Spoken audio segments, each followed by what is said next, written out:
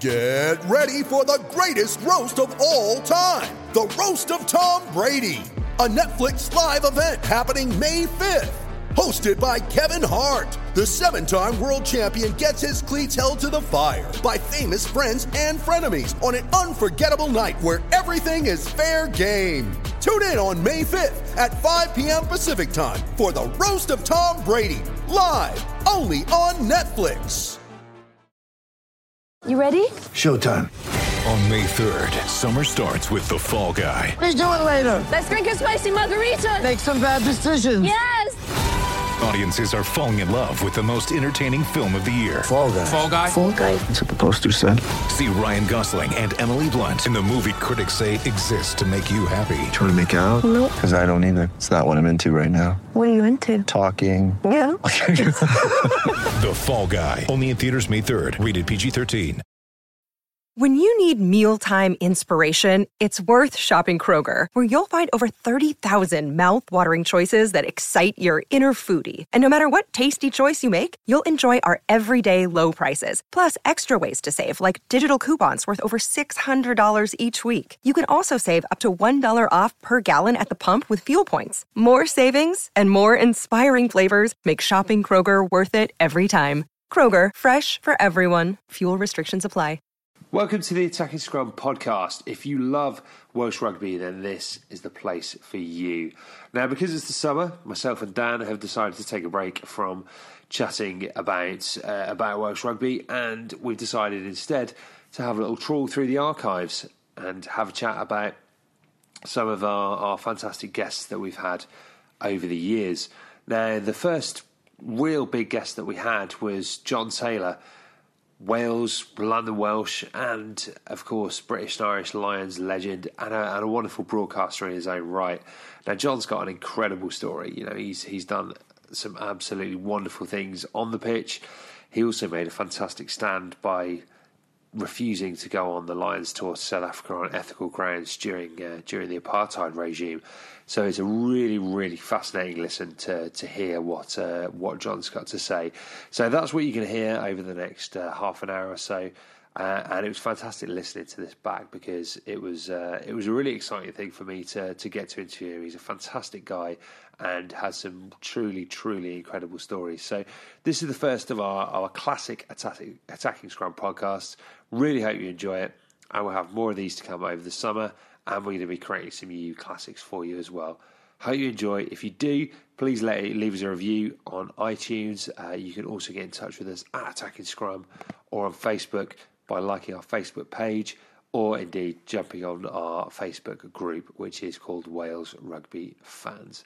Thanks for listening. Hope you enjoy. Delmy Thomas, Edwards to Barry John, Hall, John Dawes, again Williams in the line. He's over the 25, into John Taylor. What a magnificent move!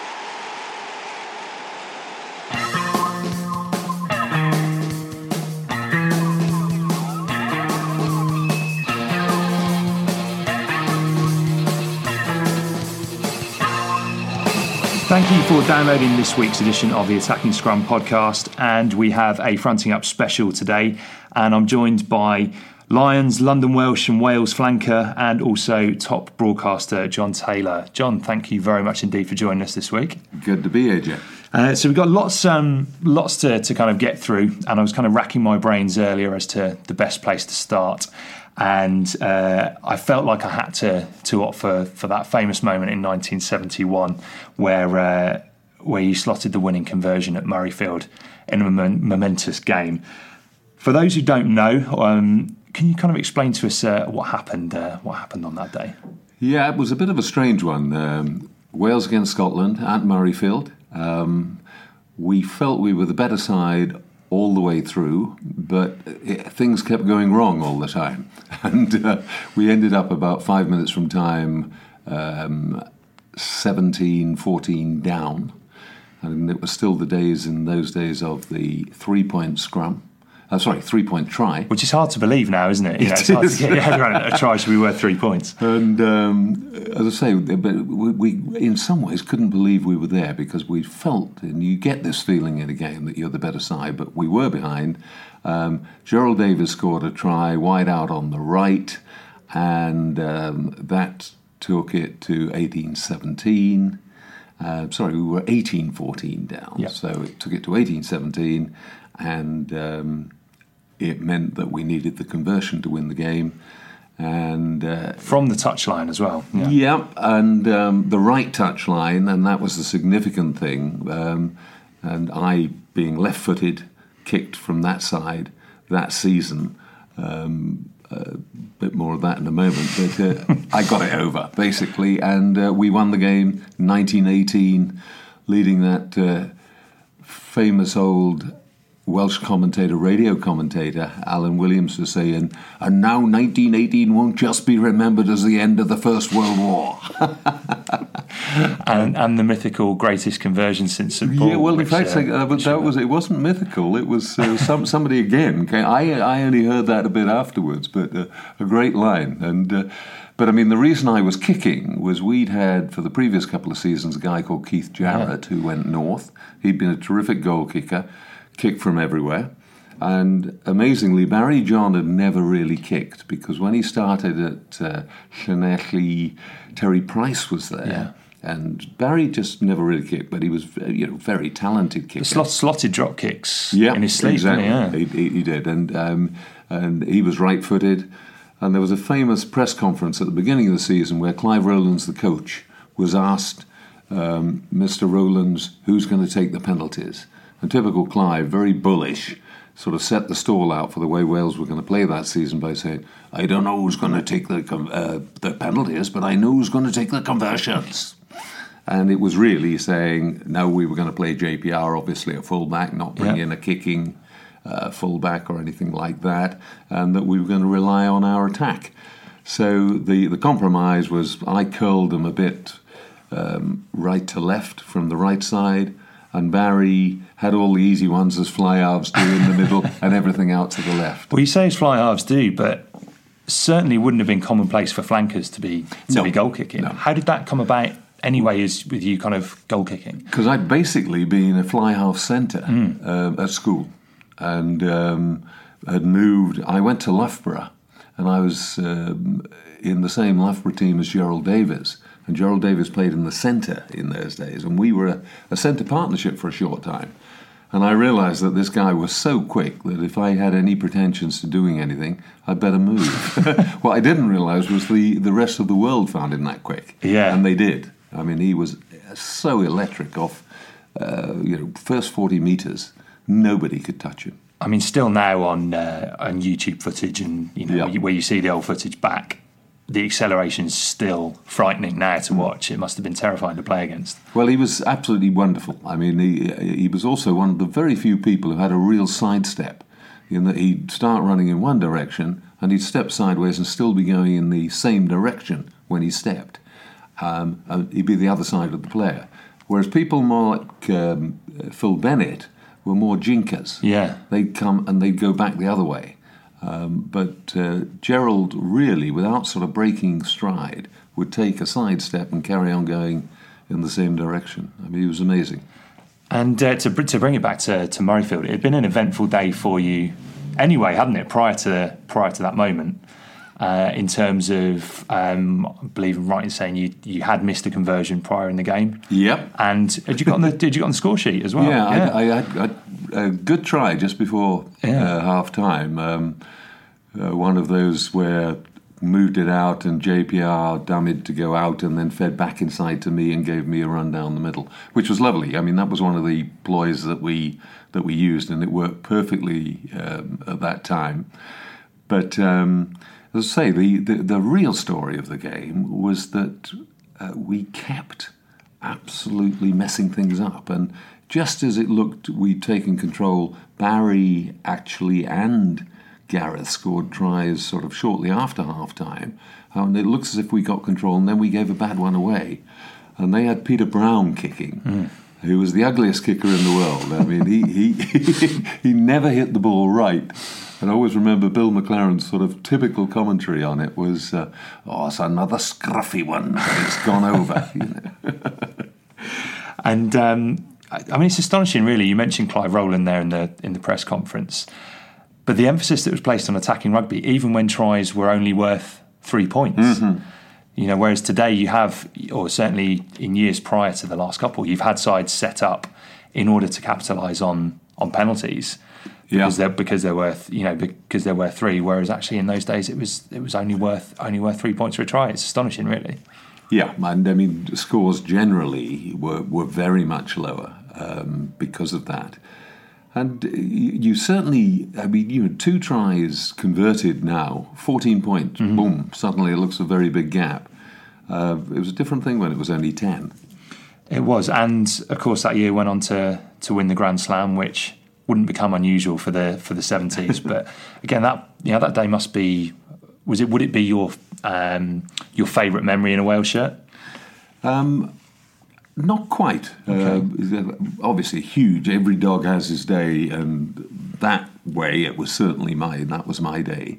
But in fact, the final game, winning that Grand Slam, we beat France in France, and they were our real big rivals at that time. They were certainly the next strongest side. They'd won a Grand Slam, I think their first ever, in '68, and they were a terrific side. And they set off at such a pace. In '71, we were at the old Stade Colombe, and totally amazing. I mean, for the first 15 minutes, I thought we were going to be wiped off the park, and we hung in there, defended incredibly. Barry John even made a tackle, made a mess of it, broke his nose, and I had to help out. But he still remembers that. But it was that was an incredible day. We weren't going to be denied whatever, and it was a great game. It wasn't nearly as fluent and full of tries as the England game had been, or even the Scottish game had been. But it was great. With so much on the line. I think the fascinating thing there, as you mentioned, Stade Colombe. But the Murrayfield game would have been in front of over 100,000 people in those days, which is, again, hard to get your head around as a modern rugby fan. It is. It's that was truly amazing as well. I mean, I think I played 3 games in Murrayfield where the crowd was over 100,000, and 73, 2 years later, it got so big. Apparently, the Scottish secretary of the Scottish Rugby Union bragged about it, and it was something like 107,000. And the health and safety people went, what? And closed it down. But for us, for Wales, it was fantastic because all Max Boyce's songs about going to Scotland and the bottle that once held bitter ale, and they were based on the fact that because that bank opposite the stand where the changing rooms now are was a bank that nobody knew how many people could get on it, and it was the only ground for internationals where you could pay at the turnstile and go in. So all the Welsh guys went to Scotland.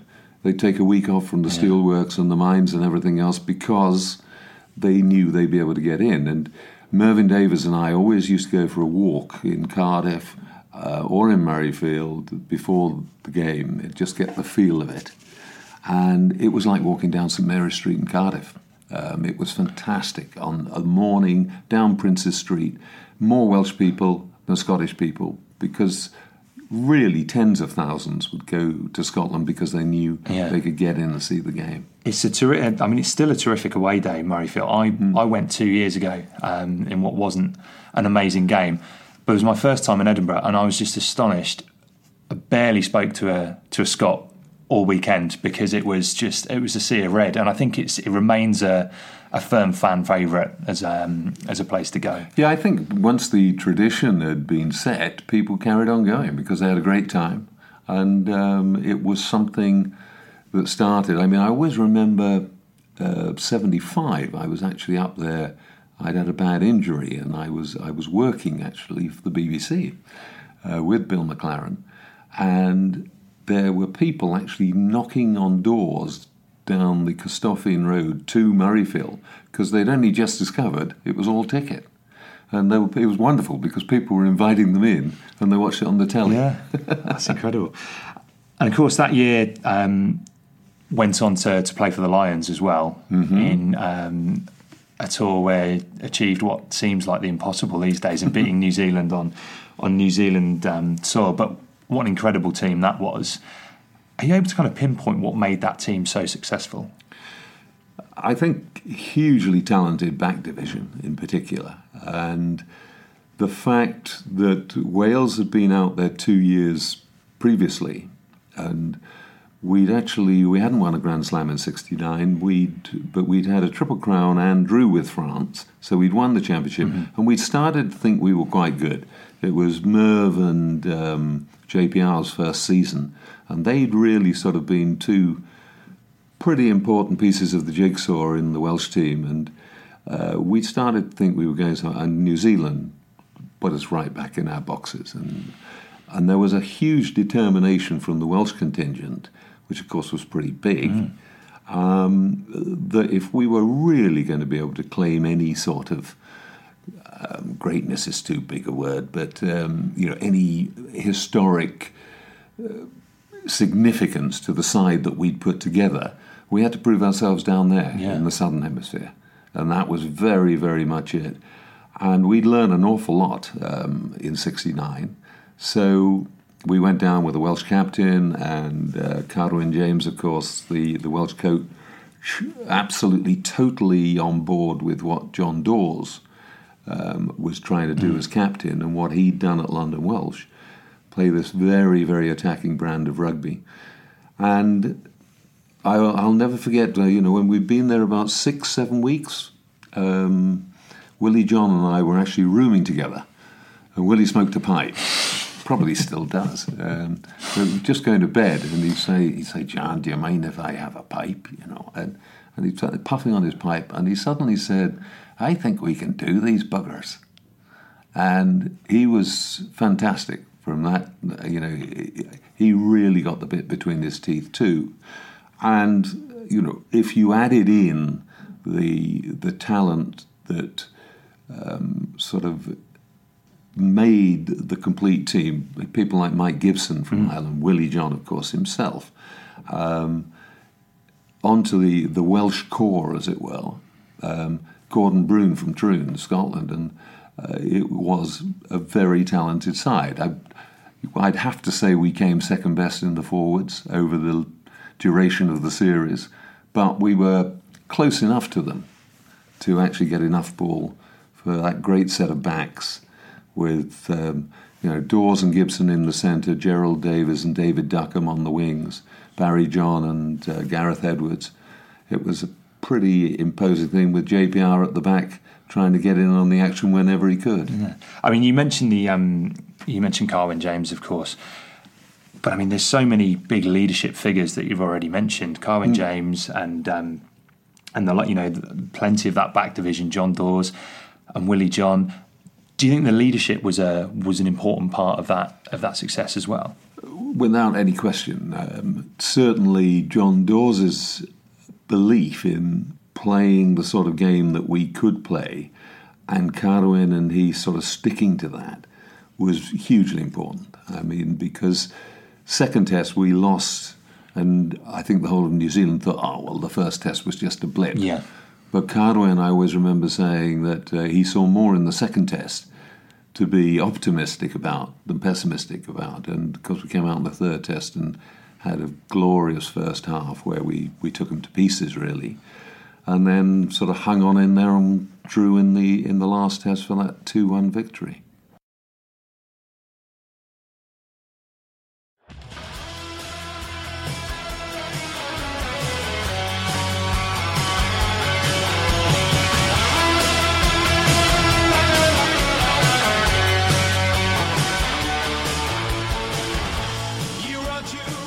And again, kind of moving on a couple of years later, another big moment within your career, being selected to play for the Lions tour to South Africa and choosing not to go. Well, that's not quite true. Okay.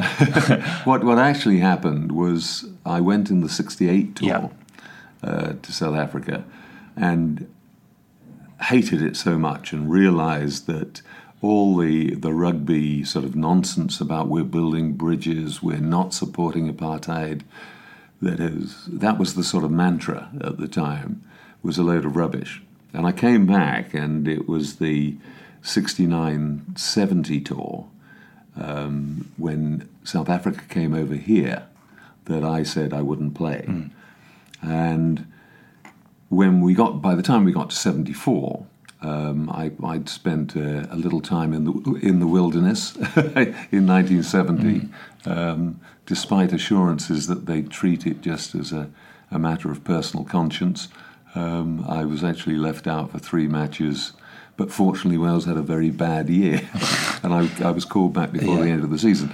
But they knew what used to happen in those days. The protocol was you sent an invitation early in the season to see whether you were prepared to tour.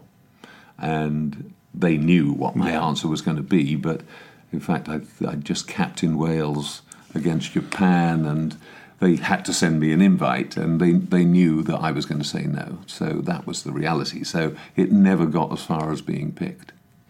But I mean, again, must be such a hard thing now, because you see in the press people talking about Gatland's law and things like that potentially affecting your chance to play for Wales. When it's an issue as big as that, it's still a huge dilemma. Or had you made your mind up so vehemently in '68 that there's no chance? I mean, I was a school teacher in London when I went on the '68 tour.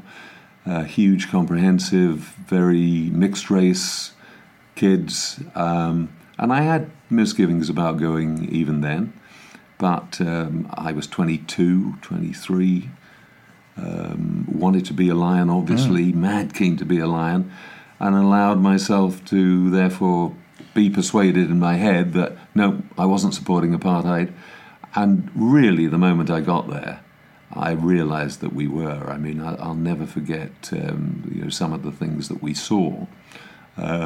Just nothing shocking, except it was all shocking. Yeah. Because of the way that the whole place ran. And it was hard to believe, it really was. And I came back and vowed, I think I actually said at the time, next time I go back to South Africa will be when Nelson Mandela says it's okay. And he did, eventually. You mentioned, I mean, because the other strange thing is that rugby teams continue to tour South Africa while cricket and the IOC had kind of turned their back on them by this point. Why do you think rugby was different? Well, it was really rugby and cricket. Okay.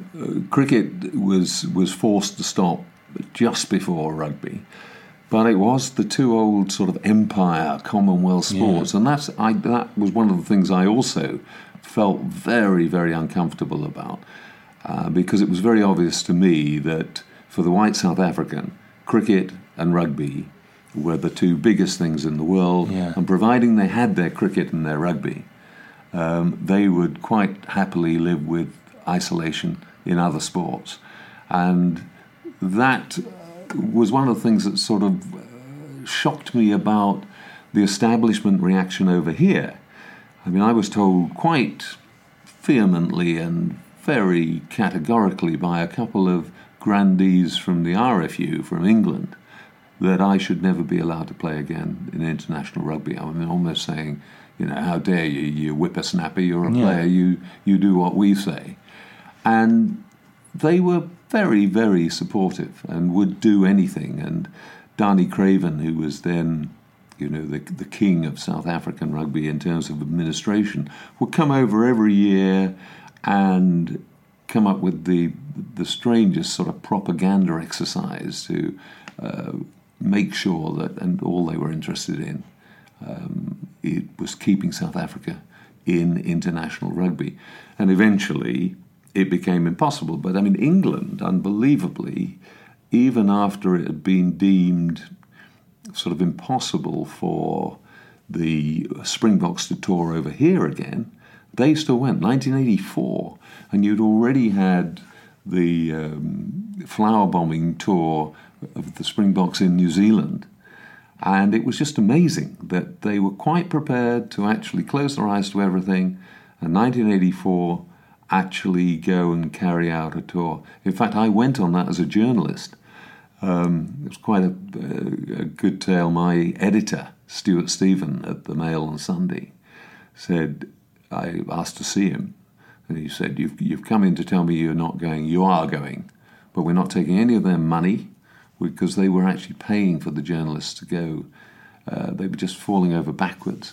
And he said, and I will guarantee you 2 big articles while the tour's on, where you can say what's changed or what's not changed. Complete editorial freedom to do so. Yeah, and I mean, when you think sort of where the Mail on Sunday sits on the political spectrum, well, yeah, it was and he was as good as his word. He really was, and I wrote pretty damning pieces because, again, the window dressing, that they were so naive in their window dressing and trying to persuade everybody, and of course then eventually the cut-off point came, and the wonderful thing, obviously from my point of view, was that isolation soon actually made them change. Yeah. The kind of sport and politics conundrum is obviously something that has replayed over various sports and various different countries throughout history. Again, something that's kind of reared its head in the past week with fines for the football associations of the home nations. Do you still think it plays as big a role, the kind of the statement within sport on the political spectrum, as it once did? I think it does. I mean, it depends on the sports, how they use it to an extent. But as I said, the really incredible thing with South Africa was you just knew if you were there, as long as they had their cricket and their rugby, they really didn't give a damn. And therefore, it was very obvious that it was going to be a potent tool. And obviously, it still can be. I mean, it'll be very interesting to see how this plays out now with the doping, and if Russia does get isolated, whether it brings them back into line, because sport has got this sort of universal appeal, and no country appears or is content really to live in a vacuum and just pursue their sport internally. Yeah. It just doesn't work. Fast forward then, kind of 20 years, you've already mentioned Nelson Mandela. Go to 1995 and you're out there in your role as lead commentator with ITV. If you can put that moment into words when South Africa, a united South Africa, lifted the William Webb Ellis Trophy, explain kind of what that was like, experiencing it firsthand. The whole day was just incredible because I was lucky enough to actually do the build-up to the game as well as commentating. They sort of said, do you feel up to it? Because the great Trevor McDonald was my co-presenter of the build-up. And I always remember we had this script that told us what was going to happen in the build-up. And one of the things was, of course, the Boeing 747 coming over, made very famous in the film Invictus in the end. And in the film, they actually tried to make it seem as if they were worried it might be a terrorist threat. I mean, that was a nonsense. Yeah. That was just Clint Eastwood indulging himself, because we had it on our script. We knew it was coming over. Yeah. But what we didn't know was it was going to come over as low as it did. And it was amazing because it came over so low that a British Airways pilot told me later, if you'd done that over London, you'd have been in jail for 20 years. But it came over so low that Trevor and I, we ducked under our desk. It was frightening, it really was. But he, being the wonderful pro, just put his finger to his lips, said, shh, stood up and just carried on talking. It was absolutely brilliant. But that, and then followed obviously by Mandela coming out in Pienaar's number 6 jersey. Then the sort of incredible match where everybody, I think, expected Jonah Lomu to flatten them. And it never happened, and obviously on into extra time and the absolute classic outcome. And it was sort of scary around Ellis Park, is right in the middle of what's now a pretty rough area, and then was beginning to get rougher. And yet it was as if the nation sort of stopped, put all its troubles behind it, and celebrated. And it was just amazing. I remember sort of standing outside the stadium afterwards, and just this incredible noise going on everywhere, and nobody in any way feeling intimidated or scared or anything else. Even though, as I say, it wasn't an area even then where you'd sort of, not like Durban, where you'd have braaivleis's and all of that sort of thing. It was a place you sort of gone out to Sandton, where the hotels were, and that's really where things happened, because the inner city had become almost a sort of no-go area. But not for that night. It was just wonderful. A moment that really kind of transcended the sport. Yeah, absolutely. Or it happened because of sport. Yeah. And coming back to what we were talking about, I mean, that is the power that sport actually has. Would that be your favourite moment covering Rugby World Cups? Yes. Yeah, that would. It would. I mean, it was a weird competition in some ways, but that actual final was, the most incredible moment. I suppose on a lighter note to that, last year's Rugby World Cup, you had a different role in terms of stadium announcer at Twickenham. Was it easy to remain professional during the game where Wales defied the odds and beat England in their own backyard? It was very easy, to be honest, because all the time I was commentating, I used to get some criticism from Wales. Because, again, just very conscious that you had to almost sort of lean over backwards to make sure you were neutral. And in that sort of situation, I would make sure I was very neutral in commentary. As I say, some people in Wales, I'd always get a few emails or letters or whatever saying I was biased against Wales. Yeah. So it was pretty easy to do that in that sort of way, but I had some lovely reactions. I've got a great mate in Australia, and I got an email from him just after the end of the game and said, "How the hell we didn't hear, come on, put you beauties straight after the final whistle, I shall never know." But no, in fact, that was a fun job, because that different idea of how to present a rugby match, funnily enough, came out of the Olympics. And I'd done wrestling at the Olympics, and that's how I got the job. The company that Debbie Jevons hired to do the presentation at Rugby World Cup had done this stuff at the Olympics, and they said, "Well, come on, this is your sport. You've got to come and do it." So you'd done wrestling in the venue rather than as a broadcaster? Yeah. But that had come because I'd done wrestling as a broadcaster at the Commonwealth Games, and that was only because I was going out to do the rugby sevens, which doesn't last very long, and they said, "We need you to do something else, John."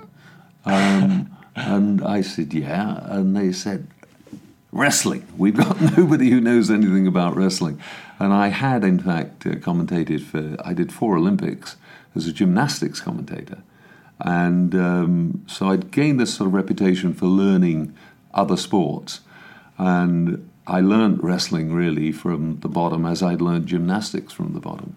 It's one of my favourite things about the Olympics, actually, is when you have these voices that you recognise from your, when Jonathan Agnew turns up on, dressage. Turns up on dressage, and Eddie Butler's doing archery and stuff. It's always something that I really enjoy. I'm going to bring it into the modern day now, and we do a lot of whinging and moaning on this podcast, and it's good to have someone who knows a lot more about rugby than me on this occasion. So, one of the big things we talk about is the kind of the Welsh brand of rugby, and you played in one of the most exciting teams that really captured the world's imagination rather than just the nation's imagination. What do you make of the kind of the current Welsh side, which has come in for a lot of stick recently? Well, I think it's at the end of a particular cycle. I think Warren Gatland did really well in identifying that he had this very, very unusual mix for a Welsh team. I mean, to have Jamie Roberts, Jonathan Davies, George North, Cuthberts all in a back division they'd have all been in the second row in my day and bigger than any of them. But, he utilised those guys and created Warren Ball, but nothing works in perpetuity. And, it was very interesting. Jamie Roberts, when he started playing, was actually a very good counter-attacking fullback, and he really was. And I think it's more a question of moving on, and it is important that they change the emphasis, because the analysis that now goes into everything is huge, and nobody more than Sean Edwards. He's the biggest analyst I have ever met. He even got our games from the 70s after he took the job and broke those down. I always remember him coming on the phone and saying to me, did you realise when your defence was 90... You're talking about another world, Sean. We were lucky if we saw a 16mm film highlight package 6 months after the end of the season. And he, no, you must have had... No, we didn't. But I do think the Welsh, coming back to exactly what we're talking about, the Welsh style of play has now been sussed by all the other guys. So it has to change. Where we've been lucky and again are going to struggle is not just those backs and the way they're playing. With Gethin Jenkins and Adam Jones at the top of their games in the front row, we had the first really strong Welsh front row since the Pontypool front row. And again, we don't normally breed very big guys.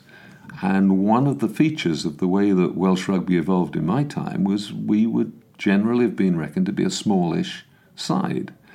And John Dawes' absolute commitment was once we get the ball, they don't have it back till we scored. And that was very... that actually came out of when he first came to London Welsh, because London Welsh had a very skillful team full of school teachers and medical students, but was very small. And he looked at it and thought, right, once we get the ball, possession is so precious, we've got to use it. And it was great to be able to break away from that. And when you got sort of big guys like Mike Roberts and Mervyn Davies changed things enormously. But the same now, Warren Gatland came through, looked at it analytically, created a very, very successful brand, but it never lasts for more than 2 or 3 years, and he got probably 3 or 4 years out of it. So in a way, he did very well, but it has got to be reinvented now. Do you think that Gatland and Edwards and the current crop of coaches are able to do that with the players that they've got at their disposal? I think it's very, very difficult. I also think coaches have a natural lifespan, and sometimes you've got to shake it up. There's a lot of been together and have done very well for a very long time. But I get a feeling they're still a bit too conservative, and I think they need some new blood in there to really absolutely shake it up. And there's been rumours even today that Gatland won't stick around. He's saying absolutely not, I am going to stick around till 2019. Wouldn't surprise me if that changes. It really wouldn't.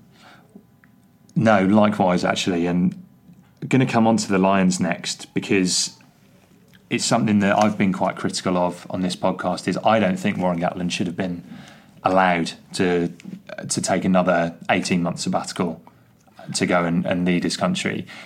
Would you agree with that? Or? I was going to come on to exactly that. To get the jobs in perspective, it's a great honour and all this for the Lions, but he's had one spell off.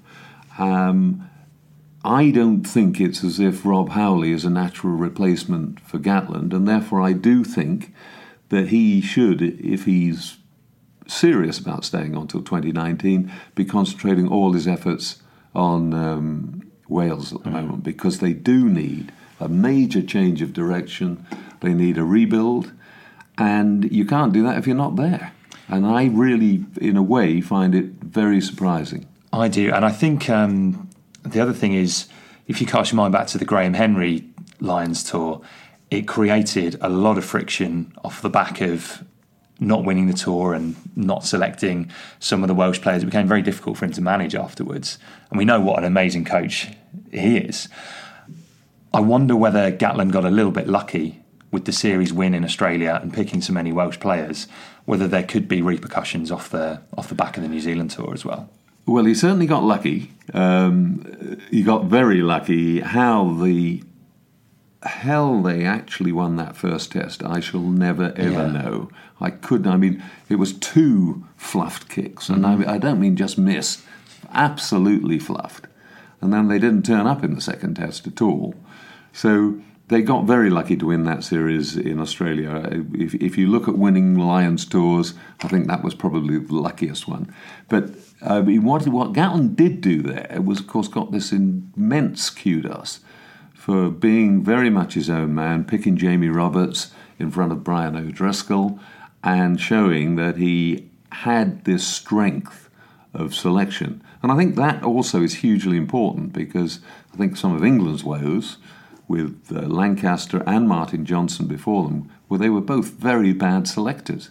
And as an international team, as a national team as a national team coach, your biggest job is selection. Of course. Without any question at all. You haven't got all that time with the players. You've got to rely on club coaches to do that job. You have got to be a very strong selector. You've got to be radical. Now, I'm not sure that there'll be repercussions onto Gatland within the Welsh camp if he doesn't pick Welshmen, because Six Nations Championships can change everything. But if we were betting now, you would have to say that England are favourites. England have got a very, very good group of players together. And if they've got a very good group of players together, as they have, they are likely to produce the biggest contingent and the core of that Lions team down there. Now, he's got to forget his Welsh allegiances completely and utilise that as best he can. I don't think he'll think twice about, bearing in mind the overwhelming criticism that he came under for not picking O'Driscoll. I don't think he'll think twice about selecting an Englishman over a Welshman, and nor should he really. No, because that's what he's paid for. So, and I don't really see there being repercussions back in Wales because of that, because I think everybody knows, suddenly we're getting into a situation where Jamie Roberts is not the absolute automatic number 13 that you pick without even looking at the paper. I think the Six Nations will be very interesting, because we'll see whether Wales can change it all. One of my worries is Rob Howley, I think, does it as a sort of caretaker role. Instead, he's got to strike out on his own. I absolutely, and this is something that comes up repeatedly, is, he's won 3 out of 4 autumn internationals, but that very much papers over the cracks for me. I think the performances were really, really poor, and how far off the pace we were against Australia. I think Rob Howley's got an awful lot to do to convince the Welsh public that he is the right man for the job now, yet alone post-Gatland. And rightly so. I'm certainly not sure. Like him as a guy, but there's not room for sentiment there, and he's got to show a lot more strength. I don't like the way that, he sort of made excuses after the Australia one. That was shocking. I was there, and I couldn't believe what I saw. Yeah, it was one of the worst performances under the Gatland era. It was the worst atmosphere I've experienced in Cardiff in a long time. And I think that's the time to come out and show your strength of character and say, we simply weren't good enough today. Whether or not it's against Australia or Namibia, we can't turn up and play like that against anyone. No. And it won't be the case in future weeks. To kind of make the excuses and say, we're learning. We've lost to Australia so many times, and as a punter, you get fed up of paying 60 quid a ticket to watch us. The near misses is one thing. An abject performance like that just really felt like he did himself no favours with that press conference. No, I thought the worry to me is indicative of a sort of, say, almost I'm an understudy. Yeah. I don't want to put myself out on a limb and act as if I am the person who's absolutely in charge. It's a holding role sort of thing. And then, of course, I mean, let's not forget, I mean, the Japan performance was also pretty shocking. And you mentioned selection as being, the absolute, probably the most important part of being an international head coach. Well, part of that is your selection during the game as well. And the amount of time it took him to bring Sam Davies on, who is the in-form player in Welsh rugby, whether or not he's inexperienced or not, I think was by the by. And likewise, Keelan Giles, when you're up in that game, if he's good enough to be in the matchday squad, he's good enough to be on the pitch. And you've seen what he's done in recent weeks. The guy is terrifying.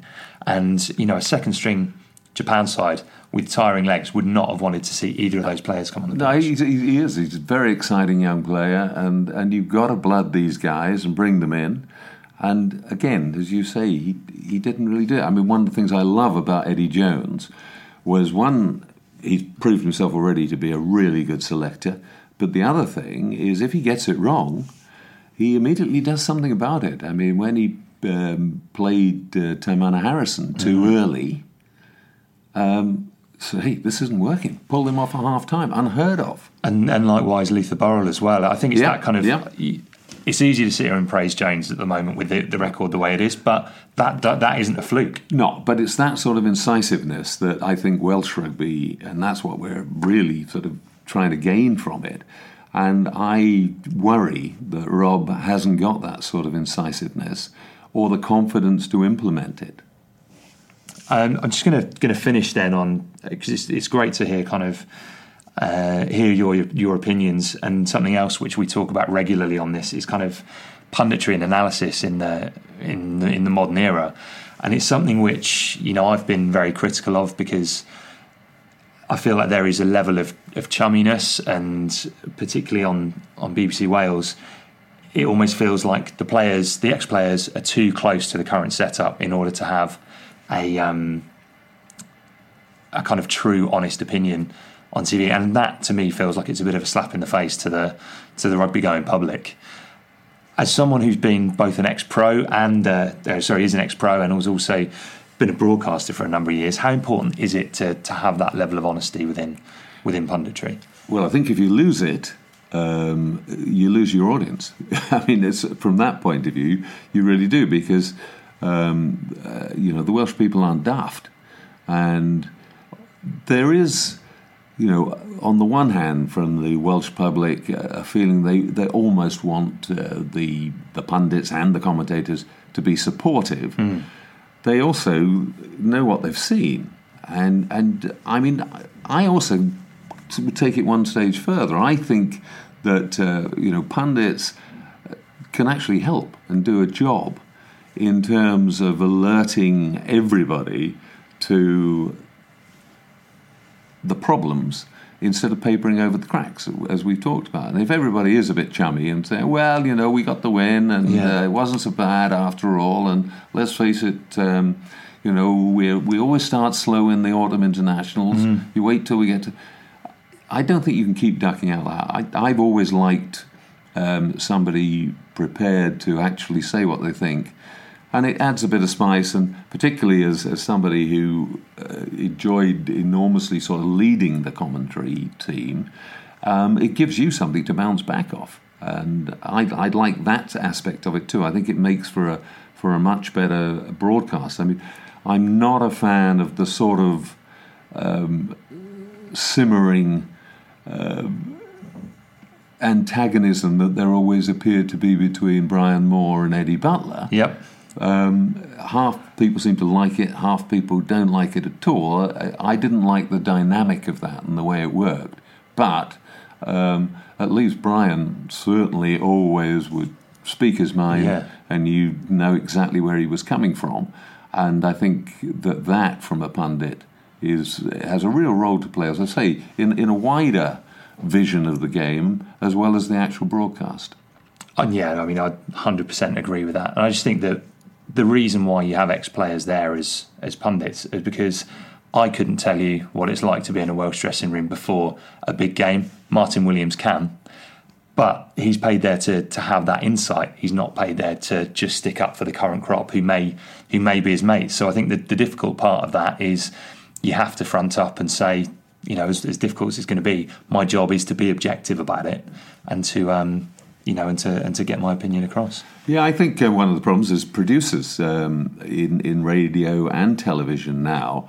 There is a feeling that if you've won 50 caps, you're going to get a couple of years of living on your name then and have a bit of a media career. The only advice I could put out is if you want it to last a bit longer, you've got to be a lot more forthright. You've got to learn your trade and you've got to do it properly because it doesn't go on for long otherwise. There's always someone coming up who's going to overtake you, and if you're bland, then you'll very soon get overtaken. John, it's been absolutely fascinating talking to you. Thanks very much for joining us on the Attacking Scrum. And it's been wonderful to hear from you. Thanks for having me. Thanks. This is John Taylor taking from, for him, the correct touchline.